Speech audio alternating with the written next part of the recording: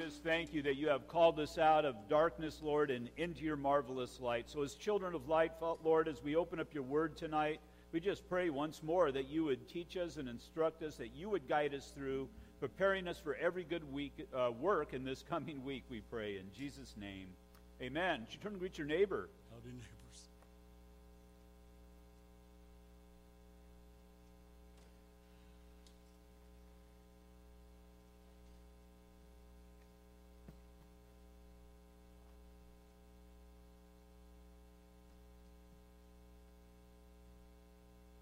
Go ahead and turn your Bibles to Isaiah chapter 50. Last time we were in Isaiah a couple of weeks ago, we left off at verse 10, so we'll pick back up there. And just a little bit of a survey before we get started.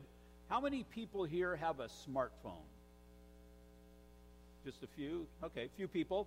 The reason I'm asking is, if you use YouVersion, it's a Bible app. There's something called events that can be set up on it, and so I'm going to start setting what's called an event, and an event will be every one of our services. And what you do is you click on the YouVerse, and you click on the event, and it will download all of the cross-references that I use in Scripture. It'll download our bulletin, or at least a link to the bulletin, even a link for giving. I'll probably end up putting the points that show up here on the board up there so you can do it all. You can see them all on your smartphone, and also you can type in notes as well. So you can do that on a smartphone, a laptop, or an iPad. Also, I was going to try something as well. I was going to introduce it next week, but I'll just do it here today. If anybody has any questions during the service, you can text them to me, and after service I'll answer them. Perfectly related to the study, but if you have something else, that would be cool as well. In order to text me, you'll need my phone number. My phone number for my cell number is in the bulletin. There's a little, if you open up the bulletin on the left-hand side under the This Week events, all the way on the bottom, it's kind of like our business card, has our address, phone numbers. The crisis line that is there, that's my cell phone number. If you don't have a bulletin with you, it's 909 702-7805. 909-702-7805. So if you have a question, text me and we'll just see how it works. I'll do it on Sunday morning. Sunday morning, the whole place is about full, so I don't know if I'll get to all of them, if there's a lot, but just thought something new and give it a shot, see how it works.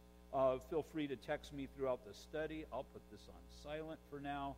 And then at the end, I'll check it out. If there's something there, good. If there's not, then we'll just go ahead and dismiss. So as I said, go ahead and turn your Bibles to Isaiah. Isaiah chapter 50. We'll pick up at verse 10, and we're going to go all the way through to the end of 52. So, starting in chapter 50 at verse 10, we have what is called the third servant poem. Now, we were introduced to the servant earlier that the Lord speaks of.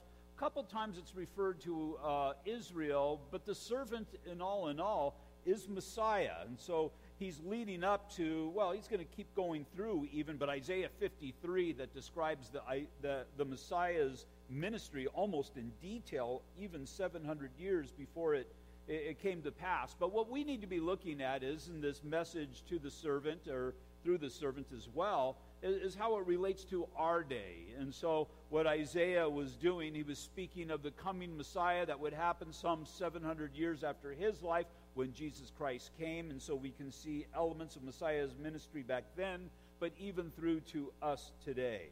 The message contained in this poem, it's in a Hebrew form of a poem, so it won't look very poetic to us, but the message contained in this poem are directed to those who are in Babylonian captivity and those left behind in Jerusalem. Once again, we see God offering hope to people who are in darkness, but this is before the fact. Israel is not in Babylonian captivity at the time of Isaiah's writing, but Isaiah has been speaking of, matter of fact, Assyria is upon the scene. Babylon has yet to rise up to national or worldwide prominence at this time. But he's speaking, he's telling them, God always speaks to us that way. He tells us what he is going to do before he does it. And so they have the word of God through the prophet of God, so that when Israel, now it's important, we saw this when we studied Ezekiel. It's essential even that God tell what he's going to do before he's going to do, because there's great promises given to nation Israel. And you all of a sudden get led into Babylonian captivity, and you're wondering, what happened? What happened to the promises of God? Was Babylon greater than God, that they were able to thwart all that God had said? And is this the end of the line? Well, if they were students of the Word through the prophet Isaiah, and then even as the time approached, Ezekiel and Jeremiah, they would know that God has a plan in all of this. Really, that captivity was for the purpose of correction, that Israel would once again know that the God who is truly God, because again, they were going towards false gods. They were leaving their God who had delivered them in so many times in the past, and were going after those gods who weren't really gods. And so God, desiring to get their attention, brings them into captivity. But we can look back and we know and we understand that God did get their attention, although they waned still. But Messiah did come, and God has fulfilled his promises. But even in our life, there's future promises still to be fulfilled in end-time events. We have the rapture of the church. We have the time of tribulation, the second coming of Christ, millennial age, the great white throne judgment, and then we have the new heaven and the new earth. And so we look back and we see the fulfillment of God's promises, even when worldwide events didn't really dictate that they were going to come to pass, but they did. And so I can have an assurance of the promises that God has set before me. And so a parallel that we would have is the hope that we have to offer to those who will be going through the tribulation. Now again, ours is a little bit different. God was prophesying the coming Messiah and the events leading up to that. We have been promised and given the second coming of Messiah and the events that are going to be leading up to that. But we know before the time of tribulation, there's going to be the rapture of the church. And so we're not going to be here, just like Isaiah. He wasn't going to be there when the captivity happened, but they will be, and so will the Lord. And so the idea is the hope, offering of the hope to the future generations. Now we have this same opportunity, because as we go out and preach the gospel, now we're looking at the worldwide events that are going on today. Even in our own country, chaos reigns, it seems. And as we see that happening, we're reminded of the birth pangs that Jesus said were going to come leading up to end-time events. Israel has been reestablished. Seems as if God is doing a work. Seems like society is so much more godless than it has ever been. And the Lord spoke of these things. He's prophesied these things so that when the time came, we would know and we would be looking for the events that are going to occur. And so today, it seems very imminent that the rapture could happen, could be at the very door. Is it? I don't know. No man knows, but it seems to be. And so we need to step up our ministry. And so we preach the gospel. Now, if the rapture happens in our lifetime, once again, you very well could be sharing the gospel with somebody who's going to be going through that time of tribulation. We have the church age. There's the rapture of the church as God brings the church, every born-again believer, unto himself. There's the 7 years of tribulation. Then Jesus Christ is going to come back in the second coming. So there's the necessity to understand once again what that tribulation is. The time of tribulation, that 7 years of tribulation, is not punishment. Don't get it confused with punishment. It's not going to be enjoyable to be there, but tribulation literally means a squeezing. And it's God getting the attention of those who would be saved. It's because of his grace and his mercy that he allows this to happen. And so everybody who is left behind after the rapture of the church, they're all unbelievers. And so for a period of time, there's not going to be one born-again believer here on the earth. But because you shared the gospel, if it happens in our lifetime, people are going to realize what they said, what those Jesus freaks said. It's true. It came to pass, and it would drive them to the Word of God. Or maybe, just think of the media that is out there. We take our teachings and we have CDs. So the CDs are floating out there somewhere. People listen to them and whatever they do with them. So we have CDs of our team. Now, this is just us. We put out videos. We have videos that we record a video, and we have DVDs, and not only the DVDs, but also we post it up on YouTube. and then the audio of our study we post. And then so it's just going out in so many different ways and so many different directions. We have a radio show on Sunday mornings at 10 o'clock on KTI. And so we're putting the word out. So many other churches putting the word out even to a greater degree. But the word is going to be out there. So when the church is taken, God's word still goes. God's word is still going out. And so people are going to be saved. And so you have this tribulation so that man would turn from his wicked ways and turn towards the Lord Jesus Christ. And so what is a common theme that you see throughout the tribulation? These great cataclysmic events are going on, and it says, and they did not repent. It's not speaking about everybody, because people are going to come to a saving knowledge of Jesus Christ during the time of tribulation, but there are those who realize that these things are happening, and they're happening by the hand of God. How do we know that? Because they're cursing God to his face. They're blaspheming God. And they could have repented. They could have, now they still would have been going through that definitely hard time, but they could have repented and gotten right with God, and they could have become born again even during that time.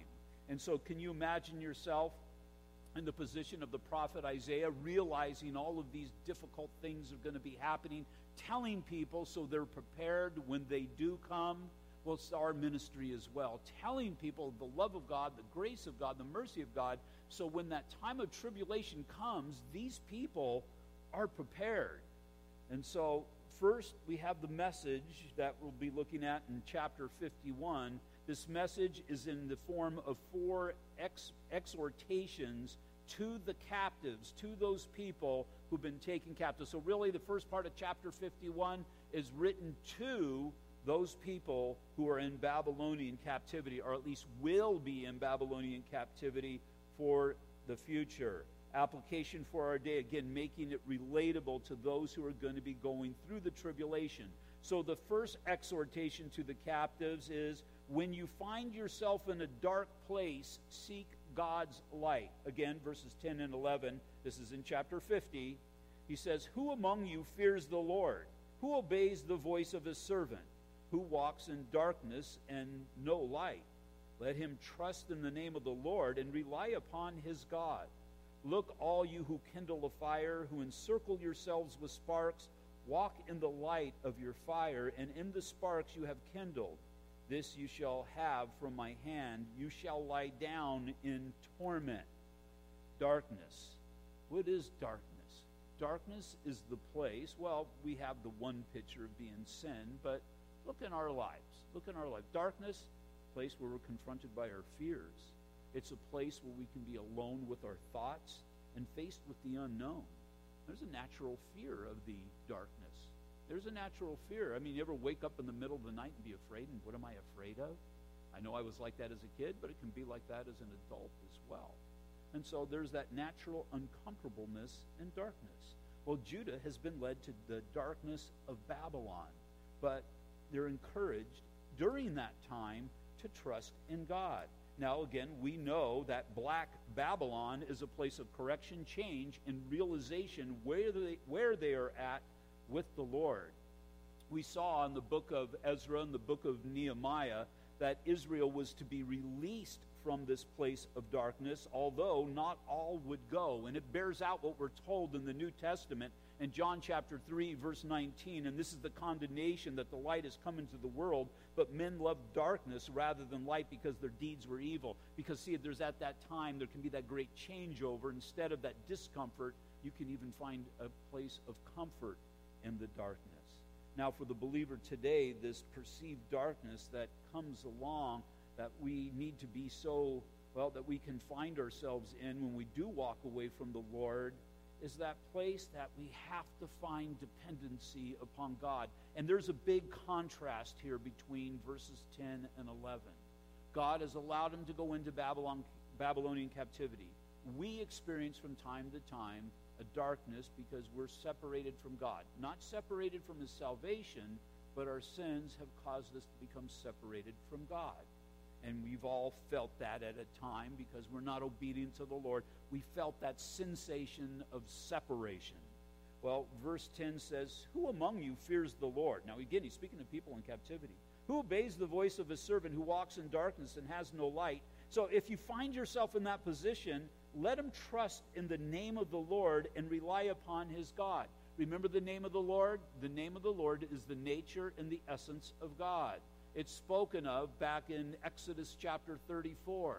And God's name, when he proclaimed his name to Moses, he's long-suffering, he's gracious, he's loving, but also he does not neglect judgment. And so it's during those times when you feel separated from God, you're not going to be able to work your way out of it. Your dependency is upon the Lord. And so what's the first way to approach God during times such as that? Is in a spirit of repentance. To acknowledge your sin, to admit your sin, and to come before God based upon his grace and his mercy. Not based upon who you are, what you're able to do, because that's kind of what got you into trouble in the first place. But come to God based upon his grace and his mercy. And so that's what verse 10 is encouraging them to do. Verse 11 is the other side of the coin. This is when we try to work our way out of it apart from God. Well, you need to come to God. Well, you know what? First, I got to, and you can fill in the blank. I got to stop sinning. I got to get right. I got to do better. Or what? No, you come to God just as you are. Because look what happens in verse 11. It says, "Look, all you who kindle a fire." Well, in this particular context, what are these people? Why are these people kindling a fire? Because they're in darkness. But the problem is, in this particular case, that's an artificial light. The Lord is the light. It says, "Look, all you who kindle a fire, who encircle yourselves with sparks. Walk in the light of your fire, and in the sparks you have kindled. This you shall have from my hand. You shall lie down in torment." So working backwards, that's not a good thing for them to kindle that fire. And again, the idea is this is an artificial means or a human means or a worldly or fleshly means of dealing with their sinful situation. How many times have you found yourself in a hard spot because of sin in your life or disobedience? I mean, it's all sin, obviously, but disobedience in your life. And you realize, I got to do something. And you tried to work your way out of it. You tried to achieve in the flesh, which God was willing to do in the Spirit. But instead of depending upon the Spirit, you stepped forward in the flesh, and instead of being delivered from the darkness, you got burned, if you will, by the fire that you had lit. And so, again, we can all find ourselves, but we've got to find an assurance in the Word of God, and that's going to be a point or two next. But Romans 8:28 says, "And we know." So this is something that all believers should know. And when it says you know, it just doesn't mean that you have this head knowledge, but you know to such a degree that it is sunk down in your heart. And so you've heard this. Most of you probably have it memorized. But do you really know that all things work together for the good? Do you really believe that all things work together for the good? To the magnitude which you believe that and receive that will be the peace and the contentment that you have as you go through trials in your lives or you go through the dark days of your lives. We know that all things work together for the good of those who love God, to those who are the called according to his purpose. And so when we embrace God's word, we have a contentment in God's word. So backing up, those of verse 10 who are encouraged to trust in God. Why? Well, we, putting the Bible together, can tell them, well, this is something you can know. You have an assurance of. All things are working together for the good. All these things, Babylon and this captivity, it makes no sense to you right now, but I guarantee you in heaven, well, I shouldn't say in heaven, I should say through heaven here on earth, it's working together for that which is good. Now, which is good, which is godly, or the intent of God. That means perfectly good, perfectly of the Lord, according to God's. It's working towards God's reasons and God's purposes. Not just good that the trial goes away, because a trial that just goes away, that's not good, because then you're going to have to go through it again.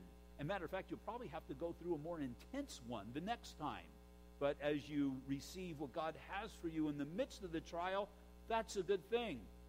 But verse 11, when you don't believe it's working together for the good, when you believe it's some kind of random thing, or you think, well, I can work my way out of it before God finds out about it, or whatever it might be, you're going to find yourself burnt by your own sparks. That's the intent here. It says, look at verse 11, Look, all you who kindle the fire, who encircle yourselves with sparks. The idea is that person is going to be burned by his own fire. The second exhortation to the captives, God has always done big things through small things. We enter into chapter 51, the first 3 verses. Listen to me. That means pay attention. And so the prophet is inspired by the Holy Spirit to grasp the intention of his hearers, grab them by the ears, if you will. Listen to me, you who follow after righteousness, you who seek the Lord. Look to the rock from which you were hewn, and to the hole of the pit from which you were dug. So he's saying, consider your roots. Consider the place where you've come from. If you're truly a born-again believer, if you're truly true Israel, consider where it is that you have come from. Now, who is true Israel? True Israel are the ones who live their lives or walk by faith. That's a true descendant. He's going to use Abraham. That's a true descendant of Abraham. Remember in chapter 12, Abraham was told to get out of his country and to go to this land which God was going to give him, and he did, and he took the step, and he took the step by faith, and so righteousness was accounted to him. And so all of those who walk by faith are spiritual children of Abraham. And so he's saying, look back to the original. Look to the rock from which you were hewn, to the hole of the pit from which you were dug. Look, verse 2, to Abraham your father, and to Sarah who bore you. For I called him alone, and blessed him, and increased him. For the Lord will comfort Zion. He will comfort all of her waste places. He will make her wilderness like Eden, and her desert like the garden of the Lord. Joy and gladness will be found in it, thanksgiving in the voice of melody. And so all of that darkness will become light. All of that emptiness at some point will become full. So you're in the middle of a hard thing, and it doesn't seem like there's any way out. It seems like you've finally gotten in over your head, and what are you going to do? But the problem is we so easily evaluate our situations and circumstances based upon our abilities. Learn to evaluate the trials you're in, the situations and circumstances, based upon the abilities of God. Because we know, Ephesians chapter 3, God's able to do exceedingly abundantly above all that we ask or think. And that's the idea here. God decides he's going to start a nation. Now, if I start a nation, I'll try and find a group of people and try and convert them over to my ideas or whatever. But what did God do? He took 2 people. Abraham was as good as dead. You know what that means? That means Abraham was at this point in life where he couldn't have kids. And since he couldn't make it happen, the only thing he could do would have dependency upon the Lord. I mean, he tried in the flesh, remember, with Ishmael? He ended up impregnating a servant, but that wasn't God's plan. I thought he couldn't have kids. Well, God changed him. But also God wanted him to wait upon him and move into the mindset of his plan. So God's going to start this nation, and he simply started from 2 people. 2 people whom, if you were going to start a nation from, you probably wouldn't start from them. But this is God, because he's wanting to know that he does great things through very simple things. And really, that should convict you. It should even motivate you towards ministry. Because now you see, well, if he did that through him and so many other common, ordinary people, what's God able to do through you? Think about it. God can save lives through you. God can alter the course of history through you. God can change the future through you. And if you don't have big vision, at least have enough vision for your family that you lead your family in the ways of righteousness, or whatever your sphere of influence may be. Understand and expect God to do something really, really great, because he's done it. He did it through Abraham, and he did it through Sarah. If you were wandering through that land at that time and you came upon Abraham and Sarah, you wouldn't give them a second thought. But God gave them exceedingly abundantly above all that they could ever ask or they could ever think. There was the prophet Elijah. He took his eyes off the Lord because there was this man stood before the prophets of Baal. And God did an amazing thing and achieved a great victory, and I would imagine he was pretty excited about that. But then he came to the realization of how vulnerable he was as he took his eyes off of the Lord. somebody told him that Jezebel is after you, and Jezebel is going to kill you. And, well, he stood before all of those 250 prophets of Baal, but now that he's taken his eyes off the Lord, now he's frightened. It says in 1 Kings chapter 19, verse 14, and you need to hear this verse with the background of wah, wah, wah, wah, wah, but he said, I have been very zealous for the Lord God of hosts, because the children of Israel have forsaken your covenant, torn down your altars, and killed your prophets with the sword. I alone am left, and they seek to take my life. But none of that is true. He's just looking around at his own situations and circumstances, and as we all can, when we lose focus upon God and we look around us, we're spiritually destroyed. If you're looking at what's going on around the world, if you're looking at just what's going on in our country today, apart from God, what did the preacher look at in Ecclesiastes? These things under the sun are apart from God. There's nothing but despair there. Well, this man is in despair, but God has strengthened him. In 1 Kings 19, verse 18, 4 verses later, he says, Yet I have reserved 7,000 in Israel, all whose knees have not bowed to Baal, and every mouth that has not kissed him. God's saying, I have my ability, and I have my people. God's always going to have his ability, and he's always going to have his people. Those times when you feel alone and you feel in darkness, God's got his people, and he's got his ability. And he loves you, and he wants to minister to you and meet you, but he also wants to teach you and instruct you so that you learn the lesson. And so as we seek God out, how do we seek God out? We seek God out in so many different ways, in prayer and in the Word, but a key way that we can so easily forsake is in fellowship as well. And that's the idea that Elijah would be of the mindset that he's not alone. There's others. God does great things through small things. The third exhortation to the captives is the reality that light comes from the teaching of God's Word. Verses 4 through 6, really in verse 4, but it says, Listen to me, my people. Now, this is God's Word speaking. And give an ear to me, O my nations, for law will proceed from me, and I will make my justice rest as lights of the peoples. My righteousness is near, my salvation is gone forth, and my arms will judge the peoples. The coastlands will wait upon me, and on my arm they will trust. Lift up your eyes to the heavens, look on the earth beneath, for the heavens will vanish away like smoke. Now it's very interesting. When Judah was taken captive by Babylon, they lost the opportunity to sacrifice. Now to the Jew, that was of the mindset, I can't worship God. God's no longer going to dwell in the midst of us. I've got the sin issue. What am I going to be able to do with that? Because the sacrifice was that which covered sin. But even as they lost the sacrifice, I think they fell deeper, or maybe had a greater respect for the Word of God. You see, God cut that off because they didn't have their hearts in the worship. They didn't have their hearts in the sacrifice. And God knew that these people, they need to stop that because I'm tired of burnt bulls and burnt cows and sheep and everything else. He understood these people need to come back to my Word. And so it's very interesting. God causes his people to go into captivity, but it's in the midst of captivity for the first time the synagogues are established. Why are the synagogues established?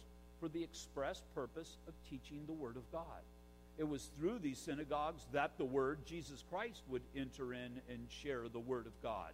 The Apostle Paul, whenever he blew into town, what was the first place that he would go to? He would go to the place where the fishing was the easiest. He would go into the synagogues because they knew the Word of God, and he would show them how Jesus Christ fulfilled the Word of God. And so it was necessary for them to set aside the sacrifice and to establish the synagogue so that they would be refreshed by the Word of God. Maybe a big part of your time in the darkness is so that you would come to the light of His Word. Come back to the understanding of His Word. Somebody told me that I needed to read a book. I've mentioned this before, but a book written by Jim Bakker. If you don't remember, Jim Bakker was a man who was teaching falsely the Word of God, and he was drawing money unto himself. He developed some kind of Christian theme park and the whole thing. Well, the government found out what he was doing, and he was accused of embezzling, and there was many improprieties, and he went to jail. And somebody says, you got to read this book that he wrote. This was after he was released from jail. And I'm thinking, I don't want to read that. And the name of the book was I'm Sorry.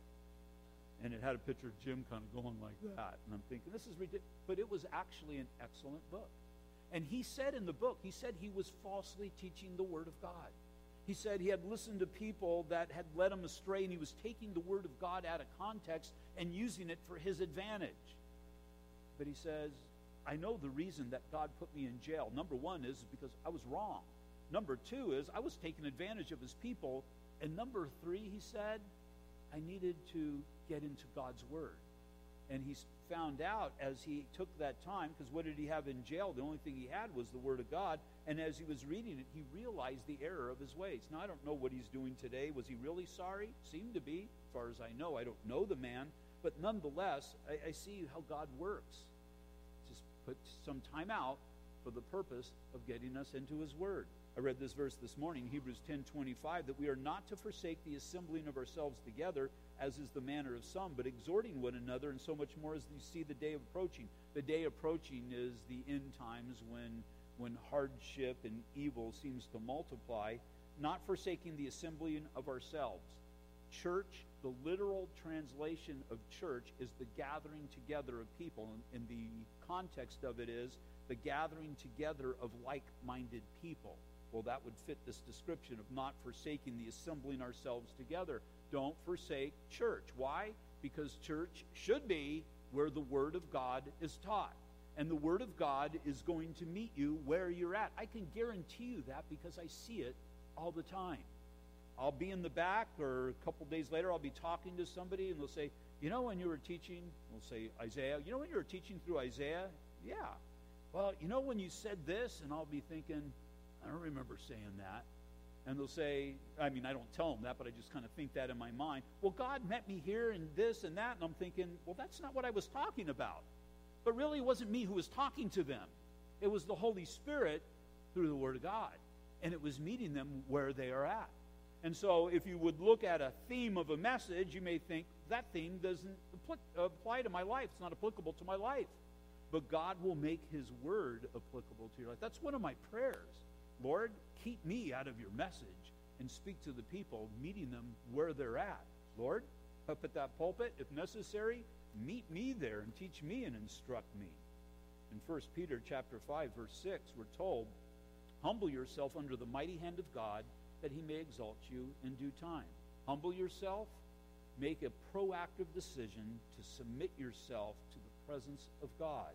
This is to put aside your pride and come before him, again, on his terms. The mighty hand, what would the mighty hand of God be in this case? It would be the Word of God. Humble yourself under the Word of God. And what does it say? He'll exalt you, or he will restore you. He'll restore you back to a place of prominence. The fourth exhortation to the captives, was for them to keep a proper perspective. Understand the things that are going on are the works of God. Verses 7 and 8.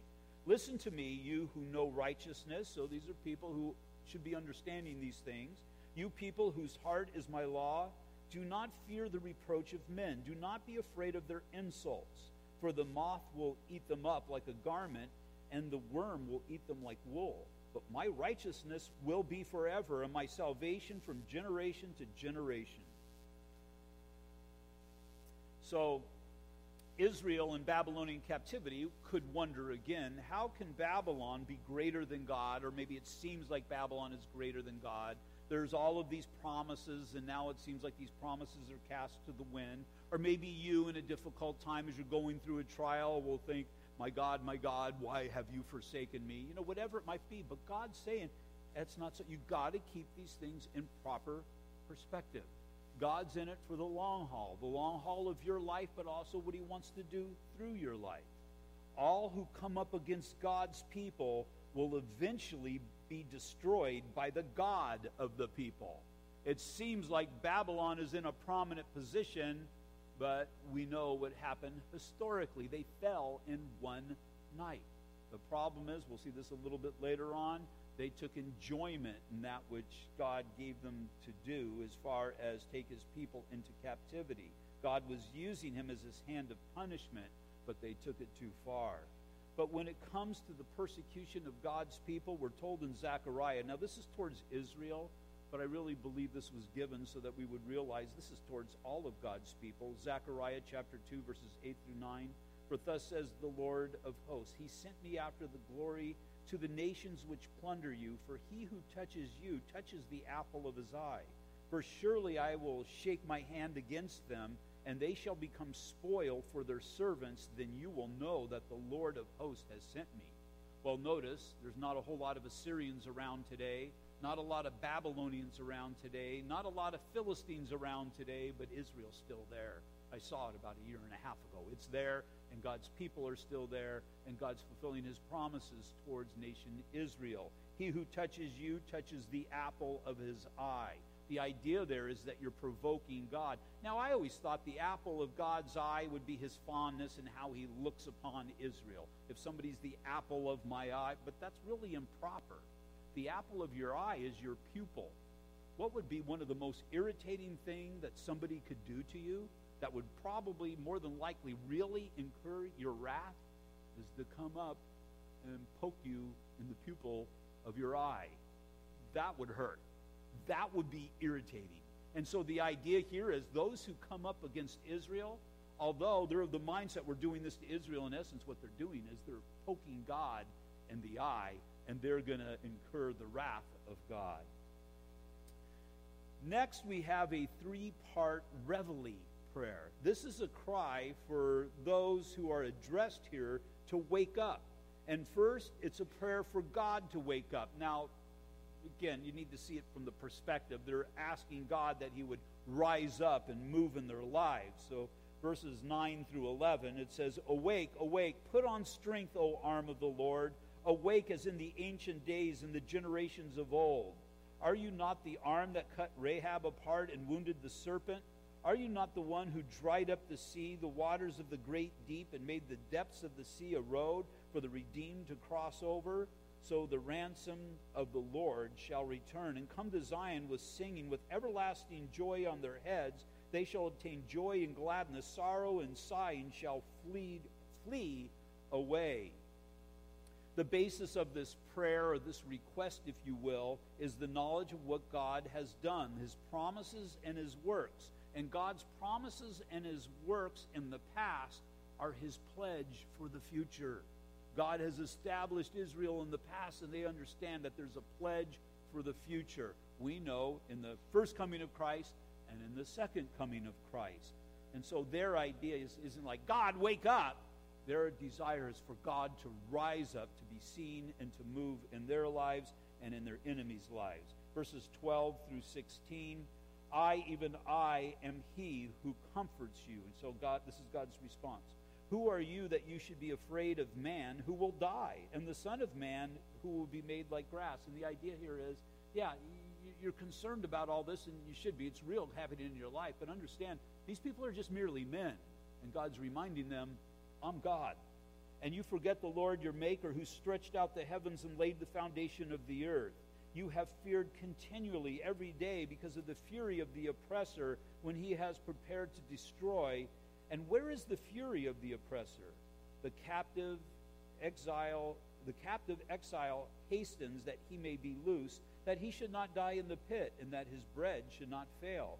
But I am the Lord your God, who divided the sea, whose waves roared. The Lord of hosts is his name. I have put my words in your mouth. I have covered you with the shadow of my hand, that I may plant the heavens and lay the foundations of the earth, and say to Zion, you are my people. And so what God is saying here is, look at the work that I've done in the past and find a comfort from that, and understand I have future plans for you.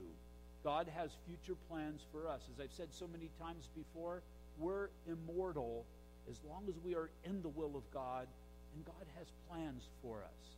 Wherever it is that God has called us to, God is able to keep us there as well. Secondly, we see a wake-up call as to a drunken woman, verses 17 through 23, and the idea is this woman is drunken and laying on the ground. Awake, awake, stand up, O Jerusalem. You have drunk at the hands of the Lord the cup of his fury. You have drunk the dregs of the cup of trembling. That means the dregs are the sediment that goes to the bottom. They drank that whole cup and drained it out. There is no one to guide her among all the sons she has brought forth, nor is there any who takes her by the hand among all the sons she has brought up. These two things have come upon you. Who will be sorry for you? Desolation and destruction, famine and sword. By whom will I comfort you? Your sons have fainted. They lie at the head of all the streets like an antelope in a net. They are full of the fury of the Lord and the rebuke of your God. Therefore, because of these things, please hear this, you afflicted and drunk, but not with wine. Thus says the Lord and your God, who pleads the cause of his people. See, I have taken out of your hand the cup of trembling, the dregs of the cup of my fury. You shall no longer drink it. And so this again is past prophecy with future promise. Verse 23, but I will put it into the hand of those who afflict you, who have said to you, lie down, that we may walk over you, and you have laid your body on the ground, or like the ground. The idea is they're being walked over, and the street for those who walk over. And so they drunk from this cup. I think the best picture, at least idea to get a picture, is Christ in the garden. And he said to the Father, he prayed to the Father, please allow this cup to pass, but not my will, but yours be done. Now, what was that cup that Jesus was speaking of in the garden? He's speaking of drinking from the cup of judgment. Now, we in turn, because Christ drank from the cup of judgment, we can now drink from the cup of salvation. Now, the cup of judgment, we couldn't drink. Well, we could drink from that, but we would die. We would die for all eternity. But Christ is the only one, if you will, who could drink from that cup. Now, Israel was drinking from that cup, and they became drunk in their sin, if you will, to such a degree that they're drunk on the ground and they're being walked over. Now, part of the problem of that is if you look over at verse 18, because you definitely can draw parallels to the church. I mean, at times it seems like the church has become drunk and is being walked over as well. But in verse 18 it says, there's no one to guide her among all the sons she has brought forth, nor is there any who takes her by the hand amongst all the sons she has brought up. In Ezekiel, we're told that God was looking for a man to stand in the gap, but there was none. And the idea her sons would be the children of Israel, and which of the children of Israel are going to rise up in obedience to the Lord and cause something to change? But nobody did. They were completely apostate. They were completely apart from God. And so the Lord came at a time when man came to that point of futility in the Word of God. The law displayed that he was a sin, that we were all sinners, and there's nothing that we can do about that. Judgment was imminent, but Christ came and picked up that cup of judgment and drank from it, so that the psalmist talked about it in Psalm 116, verse 13, I will take up the cup of salvation and call upon the name of the Lord. And you can look at those parallels and take them to the communion table as we drink that wine, the blood of Christ. As we consume it, it becomes part of who we are and has caused us to be children of God. It speaks of our salvation. And then thirdly, we have a wake-up call to a captive woman, verses 52, 1 through 6. Awake, awake, put on your strength, O Zion, put on your beautiful garments, O Jerusalem, the holy city, for the uncircumcision and the unclean shall no longer come to you. He's basically saying, put on my righteousness. Verse 2, shake yourself from the dust, arise, sit down, O Jerusalem, loose yourselves from the bonds of your neck, O captive daughter of Zion, for thus says the Lord, you have sold yourselves for nothing, and you shall be redeemed without money. For thus says the Lord God, my people went down at first into Egypt to dwell there, then the Assyrians oppressed them without cause. Now therefore, what have I here, says the Lord, that my people have been taken away for nothing. Those who rule over them make them wail, says the Lord, and my name is blasphemed continually every day. Therefore my people shall know my name. Therefore they shall know in that day that I am he who speaks. Behold, it is. Really the argument there is that they have taken for nothing. They haven't paid the price for these people. They've taken them away. They stole them from God. Because really, God used them, but they were the mindset. They weren't looking to the Lord to be used. They were the mindset of their own benefit. And so they've taken them away. They kidnapped them, if you will, from the Lord. And God is saying, because they have done that, I'm going to take them back. So he's given us these rich pictures to see the idea of redemption. Or this is the idea of taking captivity captive. To take captivity captive, that means that which was once free, has been taken into captivity, and then you go back and you redeem them, or you set them free. That's what it means to take captivity captive, is to bring them back to yourself. And then we have two dispatches here. First, good news for Jerusalem, verses 7 through 10. How beautiful upon the mountains are the feet of him who brings good news, who proclaims peace, who brings glad tidings of good things, who proclaims salvation, who says to Zion, your God reigns, speaking of the future proclamation that Jerusalem will have when Messiah comes the first time and the second time. Your watchmen shall lift up their voices, with their voices they shall sing together, for they shall see eye to eye when the Lord brings back Zion. Break forth into joy, singing together, you waste places of Jerusalem, for the Lord has comforted his people. He has redeemed Jerusalem. The Lord has made bare his holy arm in the eyes of all the nations, and all the ends of the earth shall see the salvation of our God. Again, I've mentioned it before when we were in Israel. When you go into Jerusalem for the first time, it's very emotional. It's very breathtaking. It's just an amazing event. You know what you're going into, but until you go into it and see it, it just takes your complete breath away. It's an amazing thing to be able to do that and see this place that God has set aside in his heart. And the whole time you're in Jerusalem, I mean, a lot of it is because we know the Word of God, we've read the Word of God and the Holy Spirit, but there's just that idea that you know you're in this place of God. You understand as you look at the Mount of Olives, Christ is going to come down in his second coming, and he's going to set foot on top of that mountain. And again, it's just an amazing thing. And then we have good news for the captives, verse 11 through 12. Depart, depart. Go out from there, touch no unclean thing. Go out from the midst of her and be clean, you who bear the vessels of the Lord. For you shall not go out with haste, nor by flight, for the Lord will go before you, and the God of Israel will be your rear guard. He's going to protect you as you go to the place that he has designed for you. Now, if you go back to Abraham's day, what did he say? I'll bless those who bless you, and I'll curse those who curse you. I remember Don Stewart, who was in the early 90s, said, I'll give you absolute proof of the existence of God. And he went through all of the nations that had cursed Israel and have been cursed in turn. And he went through the nations that blessed Israel and have been blessed in turn. And again, you can go through the list, and you see everybody who has cursed Israel has in turn been cursed. Everybody who's blessed Israel has in turn been blessed. And in that, you need to see the hand of God. Why? Because he's their rear guard. He watches out for them. He protects them. He brings them to the place of his desire.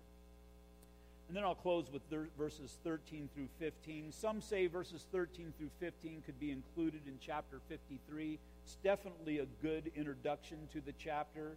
But it says, behold, my servant, again, that would be Messiah, my servant shall deal prudently, or my servant shall prosper. He shall be exalted and extolled and be very high. Just as many were astonished at you, so his visage was marred more than any man. His appearance was marred more than any man, and his form more than the sons of men. So shall he sprinkle many nations. Kings shall shut their mouths at him. Every knee will bow, every tongue will confess. For what has not been told them, they shall see, and what they have not heard, they shall consider. And so the idea is, one day, in a little city in California called Ontario, in July 10th, 7:25 p.m., you'll be able to look back on these things and see that they're so. And so, look back on the Word of God. That's why we study the Old Testament. Look back, and we see the fulfillment of all these things. And we see the faithfulness of God. See, we didn't have to experience Babylonian captivity and wonder. We can look back based upon God's Word and see the hand of God and see what God has done. And then we can also know that the same God who moved that way back then for the fulfillment of his promises is the same God that is working today for the fulfillment of his promises, his will, and his plan. That's how we can boldly say all things work together for the good. And so the hardship that occurs in our lives, we know that that's not good, but it's working together for God's good. The things that happen this coming week and the years to come, at least until the rapture of the church, God's working his plan out because he's been faithful for the past 6,000 years. I know he's going to be faithful until not only the end of the church age, but through the tribulation, in the millennial age, the great white throne judgment, and then for all eternity. This is the great hope that resides within us. Father, we thank you that you have given us that great hope, and it's because of that hope, Lord, that we can boldly proclaim your word. Father, as your word has been real in our lives, we know that your word's going to be real in the lives of others. Father, as we repent and came into your wonderful kingdom, others will be able to repent and come to your kingdom as well. And so, Father, I pray if we have an excitement about your word, that we would be excited out there in the world. That, Father, they would just see your goodness and your graciousness. And, Lord, men and women would turn to a right relationship with you.